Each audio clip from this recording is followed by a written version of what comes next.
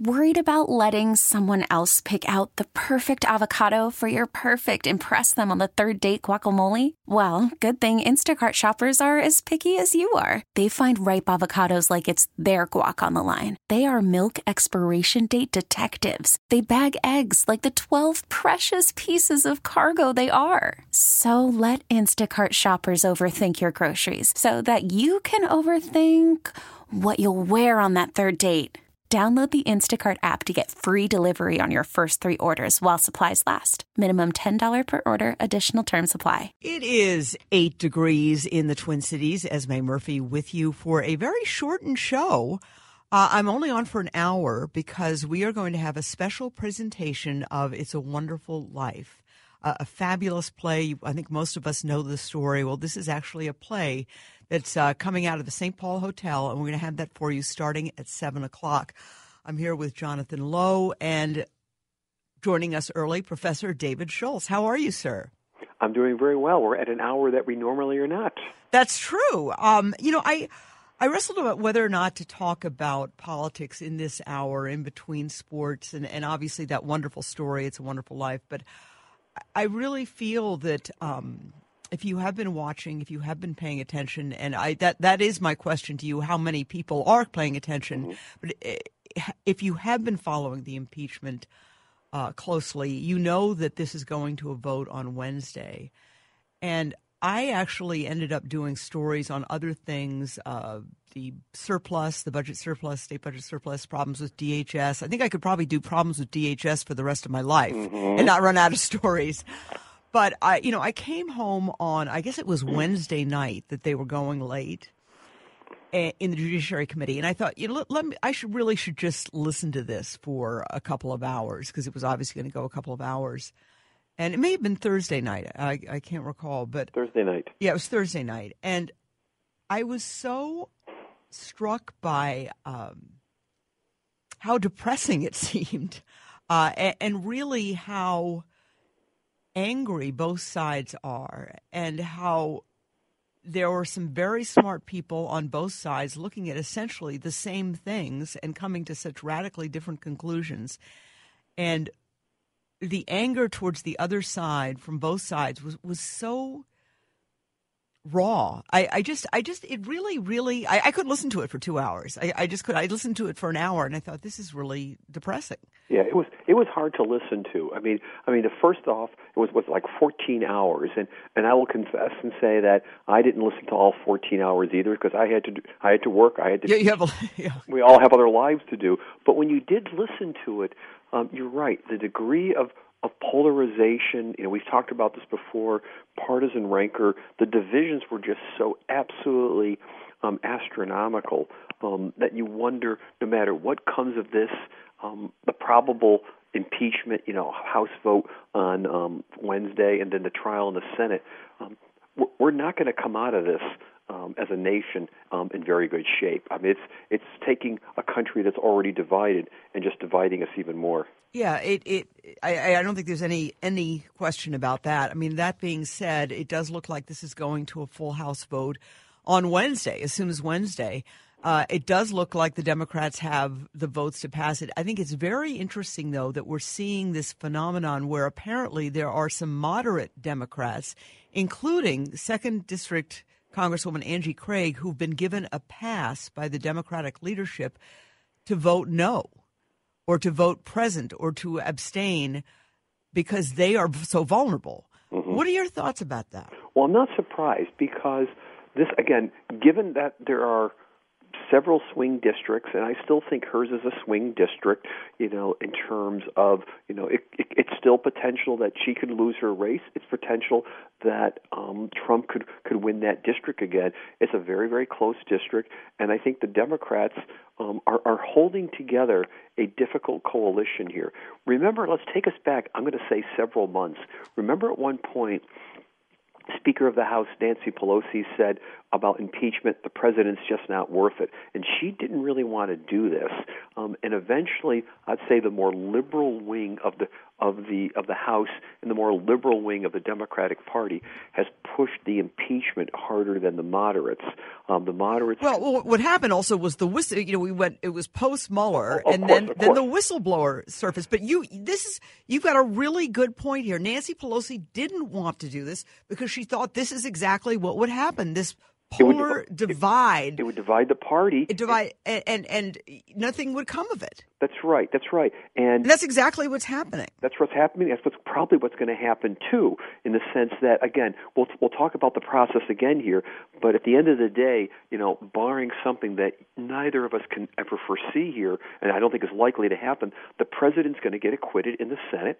And as I talked about in the blog today, what's the game plan for the Democrats the day after the president's acquittal in the Senate? And I think the worry is that they don't have one. But even going into this vote here, we know how divided the Democrats are, that some of them worried about holding on to their positions so that the Democrats can hold on to the House, after the 2020 elections. They are going to give passes to a lot of centrist or moderate Democrats. And also there's a really good story, I think it's in today's Washington Post or New York Times, that at least one Democrat in New Jersey is going to flip from being a Democrat to a Republican because also divided on this issue, and his constituents do not appear to support him being impeached. I could also say in the state of Minnesota. Well, that New Jersey Democrat was one of two that voted on an earlier vote, two Democrats that voted against the impeachment process. The other one was Colin Peterson in Minnesota's wonderful 7th District. Right, that's exactly who I was going to refer to also, is that I expect at least two Democrats in Minnesota, or possibly two. I'm positive Colin Peterson will vote against impeaching. And I still don't know what Representative Craig is going to do at this point, whether she'll feel that she needs to go with the vote or she's going to take the pass. And again, I think that becomes a strategically important consideration here of how you sort of bridge the national agenda for the Democratic Party, which wants to impeach the president, versus the fact that at the end of the day, she has to keep her seat, in the 2020 elections. Right. And I think overall, I would give the president the edge here in terms of who's winning sort of the PR war or the battle or the handling of this whole thing, because at the end of the day, not one Republican, not one in the entire House, in the entire Senate, appears to be cleaving off here. No, I absolutely agree. And also, if we look at public opinion polls at this point over the last several weeks, public opinion has not moved whatsoever, despite these hearings going on for several weeks. Now, there's evidence that perhaps his base has solidified even more. But in terms of shifting public opinion over toward, let's say, supporting the Democrats or supporting impeachment and removal from office, largely where public opinion is right now is where it was several weeks ago. And in many ways, public opinion largely on impeachment process largely mirrors what? The overall approval rating and disapproval rating for Donald Trump. And so I don't feel like the Democrats have been able to really move anything. And again, this raises the question that if the goal for the Democrats is to either check the President of the United States or to get him out of office, I don't see this impeachment process right now as succeeding in doing either of them, and that I think becomes a major concern for the Democrats to think about down the line. Is again, what do they do the day after the president is acquitted in the Senate? Do you think they will pay for it at the polls in November? I mean, going back to the Clinton impeachment, the Republicans did pay a big price in the House elections for impeaching President Clinton. Yeah, I certainly don't see overall the Democrats benefiting. Now, will it mean that Democrats who vote in favor of it in let's say, Minneapolis and St. Paul, like Betty McCollum and Ilhan Omar, they're going to win re-election anyhow? A vote in favor of the president or vote against the president just strengthens them even a little bit more, but it's really going to have no impact. Really the question is, how does this affect Democrats in critical swing seats across the country? And again, I'm not convinced that Democrats lose the House of Representatives for this. I know Representative Tom Emmer is convinced that this will cost the Democrats the House. Right now, with the number of Republicans who have announced that they're not going to run for re-election, which I think is like 15 incumbents, plus the strength that the Democrats have in the suburbs, it would have to be a pretty dramatic backlash. The real issue is both in terms of capturing the presidency and can the Democrats flip a Senate, which is 53-47 Republican to Democrat. Can they flip that? Can they flip the Senate, especially at a time when of the 34 senators who are running for re-election, 22 are Republican. So I think that's where we really need to be putting our focus. Okay. Well, listen, we are chatting about impeachment, talking with Professor David Schultz on a Saturday evening. Coming up in just, about 40 minutes, we're going to have It's a Wonderful Life, that special radio play from the St. Paul Hotel. But more about impeachment, more about politics here on a Saturday evening after this break. You're listening to News Talk 830. It's 6:23 in the Twin Cities. Esme Murphy along with Jonathan Lowe, who's doing some double duty here, producing, and we're glad to have him. Always a pleasure to be with Jonathan. Talking with David Schultz, Professor David Schultz, about the current political situation. It looks like the House will, in fact, vote for impeachment on Wednesday, and then it goes to the Senate. It's a possibility, though. Excuse me there. Yeah, you still a little there? cold. I lost you there for a second. Yes, no, I'm sorry. I just had a little sneeze in me. It appears that the Senate is seriously considering not having any witnesses testify. They would just have opening arguments, if you've ever sort of seen a trial or seen a TV show about a trial, and then having a vote. Yes. What does that do? Well, I think there's sort of been two minds at this point that Donald Trump has wanted to do an extensive trial. And the president wants it more dragged out. He wants witnesses to be called. He wants witnesses, potentially. He wants to have Joe Biden subpoenaed, maybe Hunter Biden, and really kind of wants to make this maybe a spectacle about Biden, and maybe to trot out some of those different theories that the House has been talking about for several weeks or something like that. On the other hand, Mitch McConnell, I think, wants to just do this as a quick trial, acquittal, and move on at that point. And I think what McConnell's worried about, again, since I mentioned before that we have 34 senators up for election next year, 22 of them which are Republicans.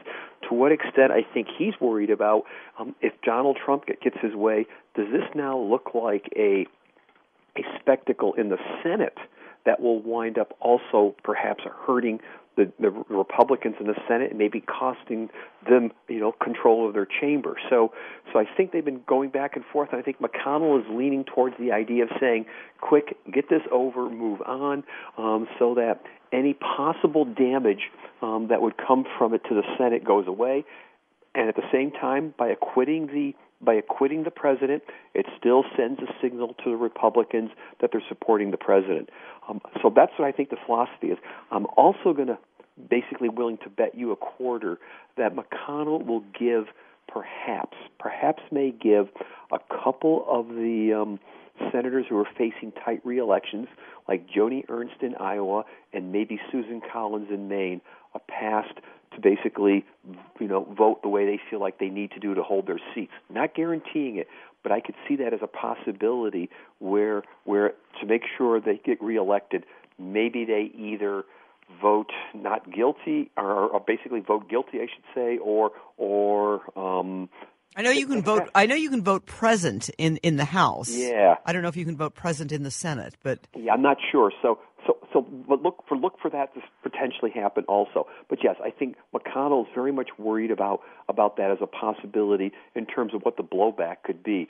Because again, there's potential blowback right now in the House of Representatives. We talked about before the break, and to what extent can the Republicans now make this short, make it quick, and make it look like what they treated this very seriously, and again, not damage themselves. Yeah, I just think it's fascinating, though, that it's the president who's saying, no, this is unfair. I want witnesses. This is my turn. This is my chance.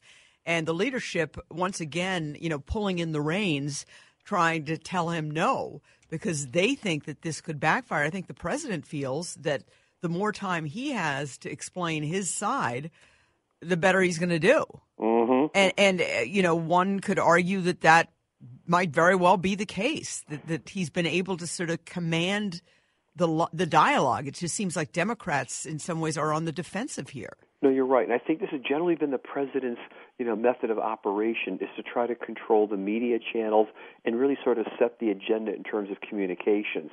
And I think where the Republicans also are so I think that's clearly the case. Where I think the Republicans are worried is, you noticed in terms of the last few days how the Republicans have changed their rhetoric a little bit regarding Donald Trump.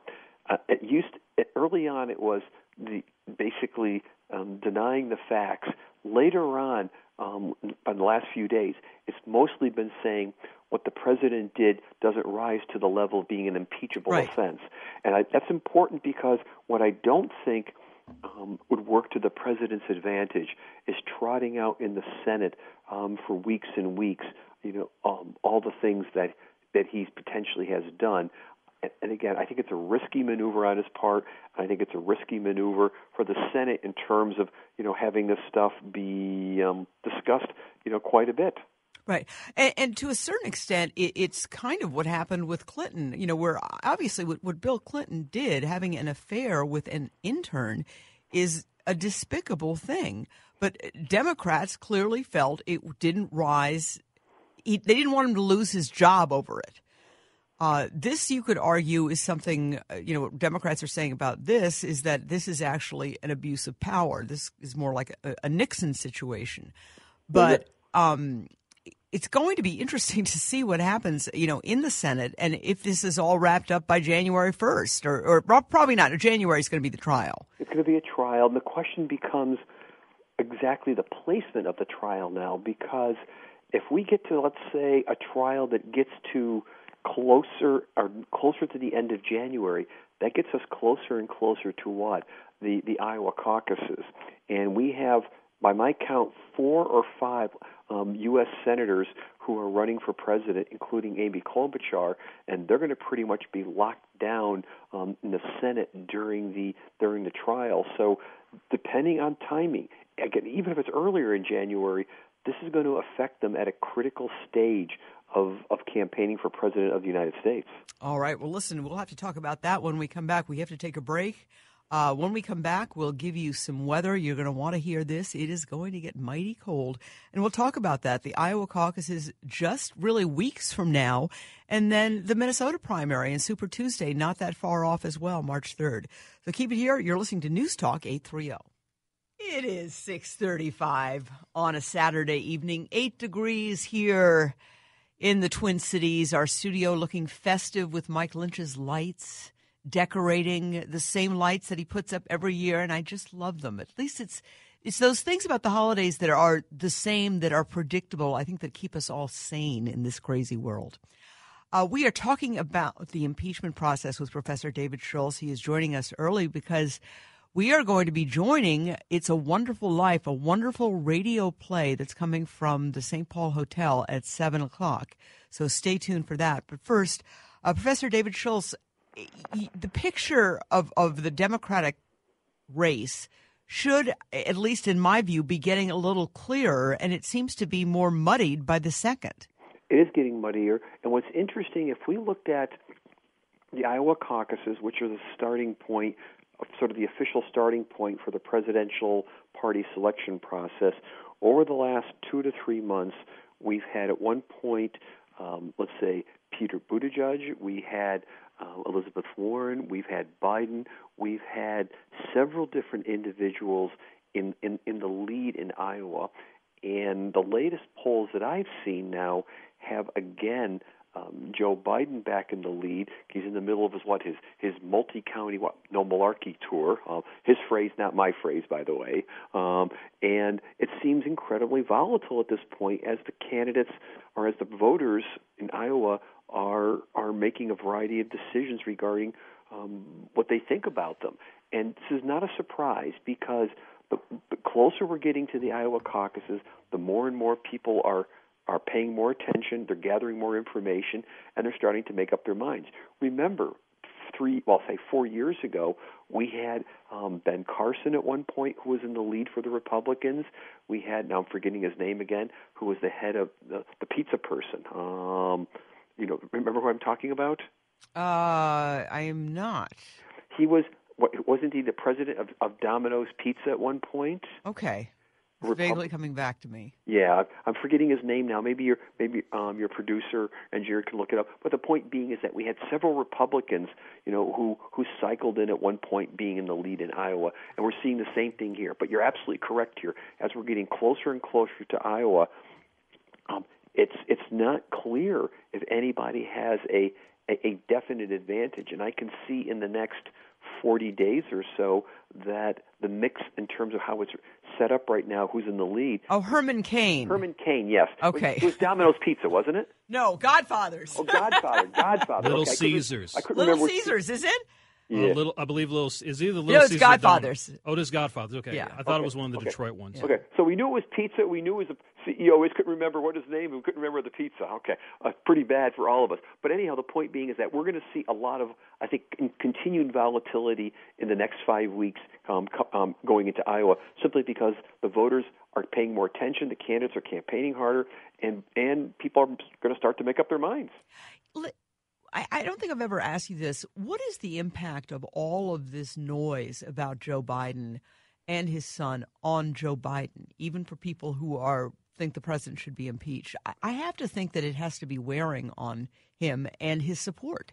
Well, I think so, too, but we don't have any really firm polling data on that in terms of what the backlash would be. I know in terms of the Democrats that we could say that his performance in the debates has not been strong, and that may be an understatement, but nonetheless... I think it's an understatement. Yeah. It's been pretty terrible. Pretty terrible. I'm trying to... But I think nobody was really surprised by that. I mean, everybody sort of knew that he's somebody who while he can be very articulate and can speak well, he also can just put his foot in his mouth in the biggest way. It's unbelievable. Yeah, he's got a combination of gaffes, and also he is a stutterer. I mean, he's challenged with stuttering, too. And so you put the two together, and he's not always the strongest public speaker. And again, maybe it's because it's the holidays. I'm being very charitable at this point. You're being very charitable, I think. I think Joe Biden seems like a genuinely nice person, but I think his performances in the debates have been pretty poor. People seem to forgive that because I don't think they're expecting a knockout performance from him in the debates. Correct. But having said all of that, is that I think part of what we're seeing here is that he's not done very well, but the voters still seem to be, at least now, sticking with him, especially now in the last couple of weeks, because they're starting to still ask the question, the Democrats, despite his performance, despite the stories about him and his son, where they've done nothing legally wrong, is that I think they're looking at this saying he still has the best shot of beating Donald Trump. And the Democrats seem to be sticking with the candidate that they think can win, probably more than anything else. Now, in terms of swing voters, this is what few there are actually out in the United States at this point, and there's not many. It's going to be an interesting question to see to what extent this turns them off to Joe Biden versus to what extent are they turned off by Donald Trump. And again, we just don't have clear evidence. Now, if we do, but the best we can come up with is if we look at the critical swing states right now, look at places like Wisconsin, Michigan, Pennsylvania, Florida, North Carolina, Biden and Trump seem to be pretty much neck to neck.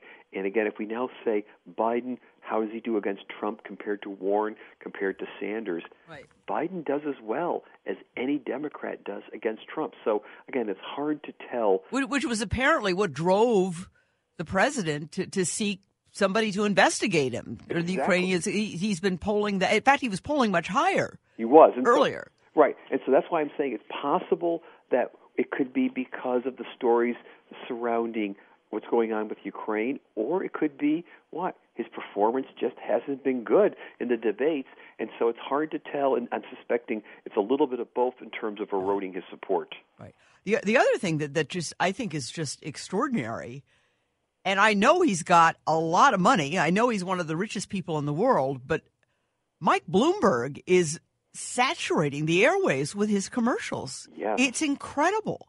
I mean, so far he's already spent $100 million in just a few weeks on commercials.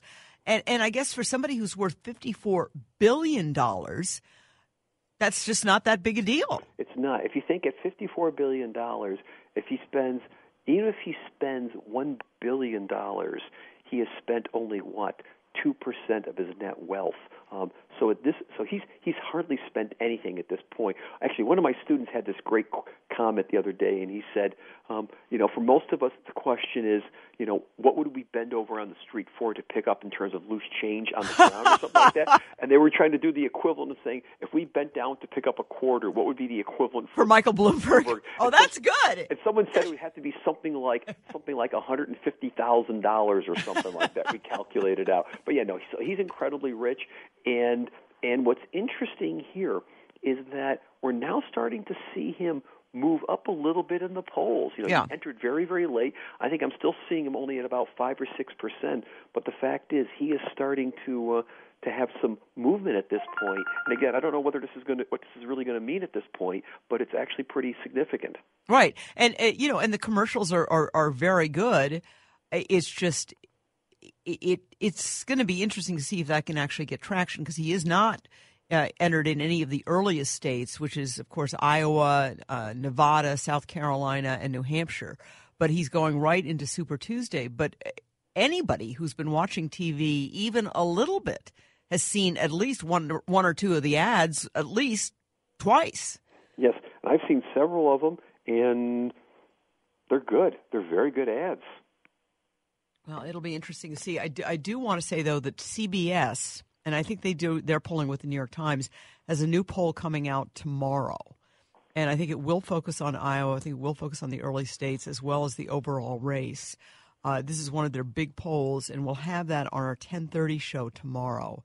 So it'll be interesting to see what the CBS polling does and says if there's some kind of break or if somebody's doing really well. There was one poll that had Amy Klobuchar kind of bouncing up into double digits in Iowa, only Iowa.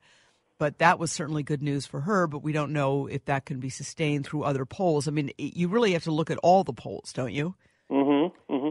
Yeah, but it's critical, I think, for Amy Klobuchar. She needs to do exceedingly well in Iowa, and she's banked her whole strategy on Iowa. And right now she's polling, the last polls I've seen, 5th at this point. She's going to have to do dramatically better than 5th to be able to really move on and be a credible candidate. All right. Well, listen, we have to take a break. We're chatting with Professor David Schultz. Coming up in the 7 o'clock hour, we have the special radio play, It's a Wonderful Life, from the St. Paul Hotel. But when we come back, we're going to talk about the surplus that the state of Minnesota has, $1.3 billion.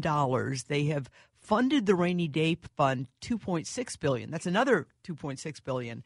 What to do with that surplus? Is it a real surplus? Is it something we can count on? We'll talk about that with David Schultz after this on News Talk 830.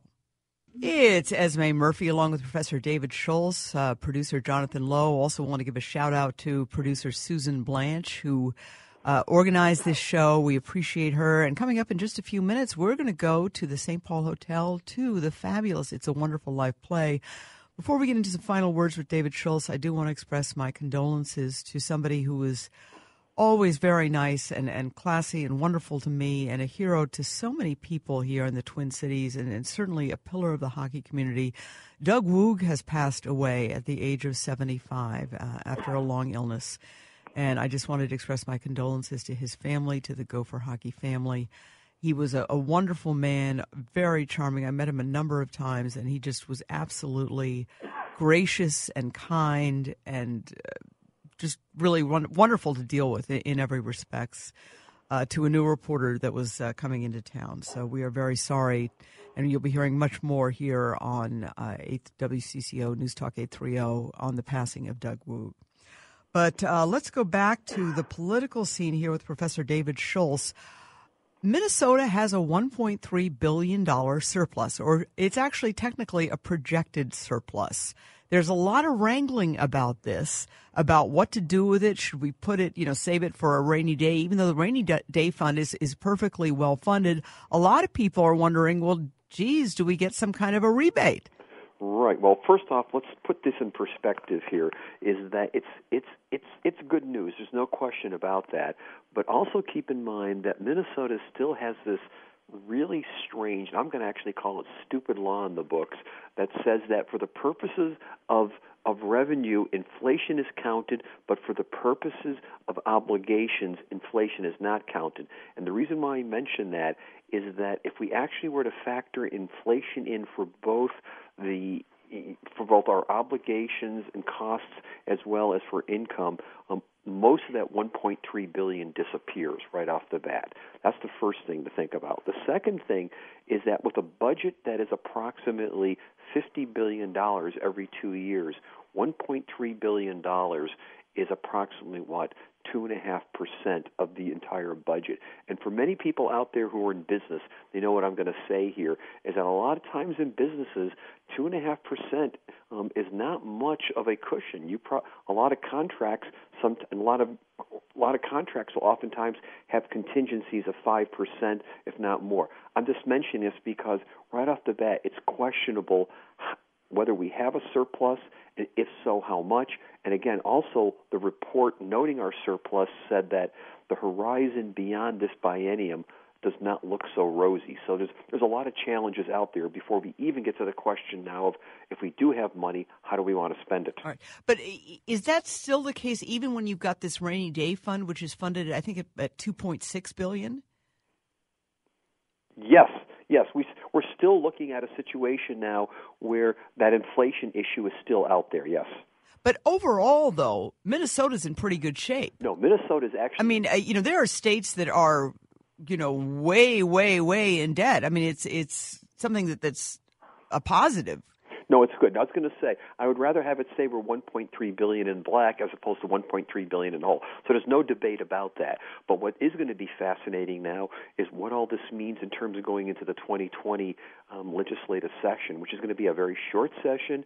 It's also one going into the election where both the Democrats and Republicans are going to have clearly competing objectives regarding how they want to spend that money. And I'm almost going to bet one of two scenarios. Scenario one, the partisan divisions are so great they don't do anything with it. The second scenario is if they're smart, they figure out a way of each side getting a piece of that money, because both the Democrats and Republicans want to go back to their constituents and say they're bringing something home to their constituents. And so I don't know which scenario is more likely at this point. It's obviously, we're going to hear a lot of arguments about this. I mean, there are all kinds of proposals. Senator Gazelka, the Senate Majority Leader, threw out one saying, hey, listen, remember, folks, Minnesota is one of 13 states that taxes Social Security benefits. Mm-hmm. Maybe we shouldn't be. Yeah. I mean, there are a lot of big proposals that are going to be thrown out there. This is an election year. It'll be interesting to see how they play. And one of the things about this year, on top of everything else that's going on with, the presidential election, every member of the Minnesota legislature is up for election. All the seats are open. That's right. There's no question about it. And with that, it is that we're going to see, again, enormous pressure in terms of how they want to spend that money or not spend the money, because you're right. We're going to see potentially the control of both chambers being in play. So I think it's going to be fascinating to look at. By the way, I was just going to mention to you, I just got a news clip here that said that Colin Peterson has said officially he's not going to vote for impeachment. Not a surprise, but I just got a wow. Okay. All right. That's news, because he has officially been. I mean, I think that's what everybody expected, but. So Dave Schultz reporting that he's getting an alert that Colin Peterson has actually said he will vote against impeachment. He's a no on impeachment, which we thought, but he had basically said he was undecided here for the past couple of weeks. In some of the preliminary votes, he had said that he was against it, but now he's saying that he will. So clearly it will not be a unanimous vote. I mean, the Republicans have tried to say that the opposition is bipartisan. It has been bipartisan, but just barely. Correct. No question about it. But again, just bringing us quickly back to the legislative races at this point and the money, I think other things that they've been talking about, they still are trying to find a way to fund reduction in prices for insulin. We have a bonding bill coming up, and also there's been some talk about saying elimination or reduction of the medical provider tax. And so there are a variety of different proposals that I think that are being thrown out there. And then, of course, there are some people who are saying, well, we could probably use a few more dollars to be spent on education, too. So there's lots of ways that people are going to want to spend that money or pressure to cut taxes. All right. Well, listen, Professor David Schultz, always a pleasure. Thank you so much for joining us early on this Saturday night. It was my pleasure, and good night to all. Absolutely. The one and only David Schultz. Also, check out his blog at Schultz's Take. T-Mobile has invested billions to light up America's largest 5G network, from big cities to small towns, including right here in yours.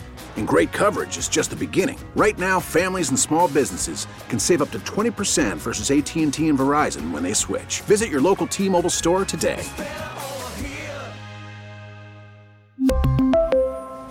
Plan savings with 3 lines of T-Mobile Essentials versus comparable available plans. Plan features and taxes and fees may vary.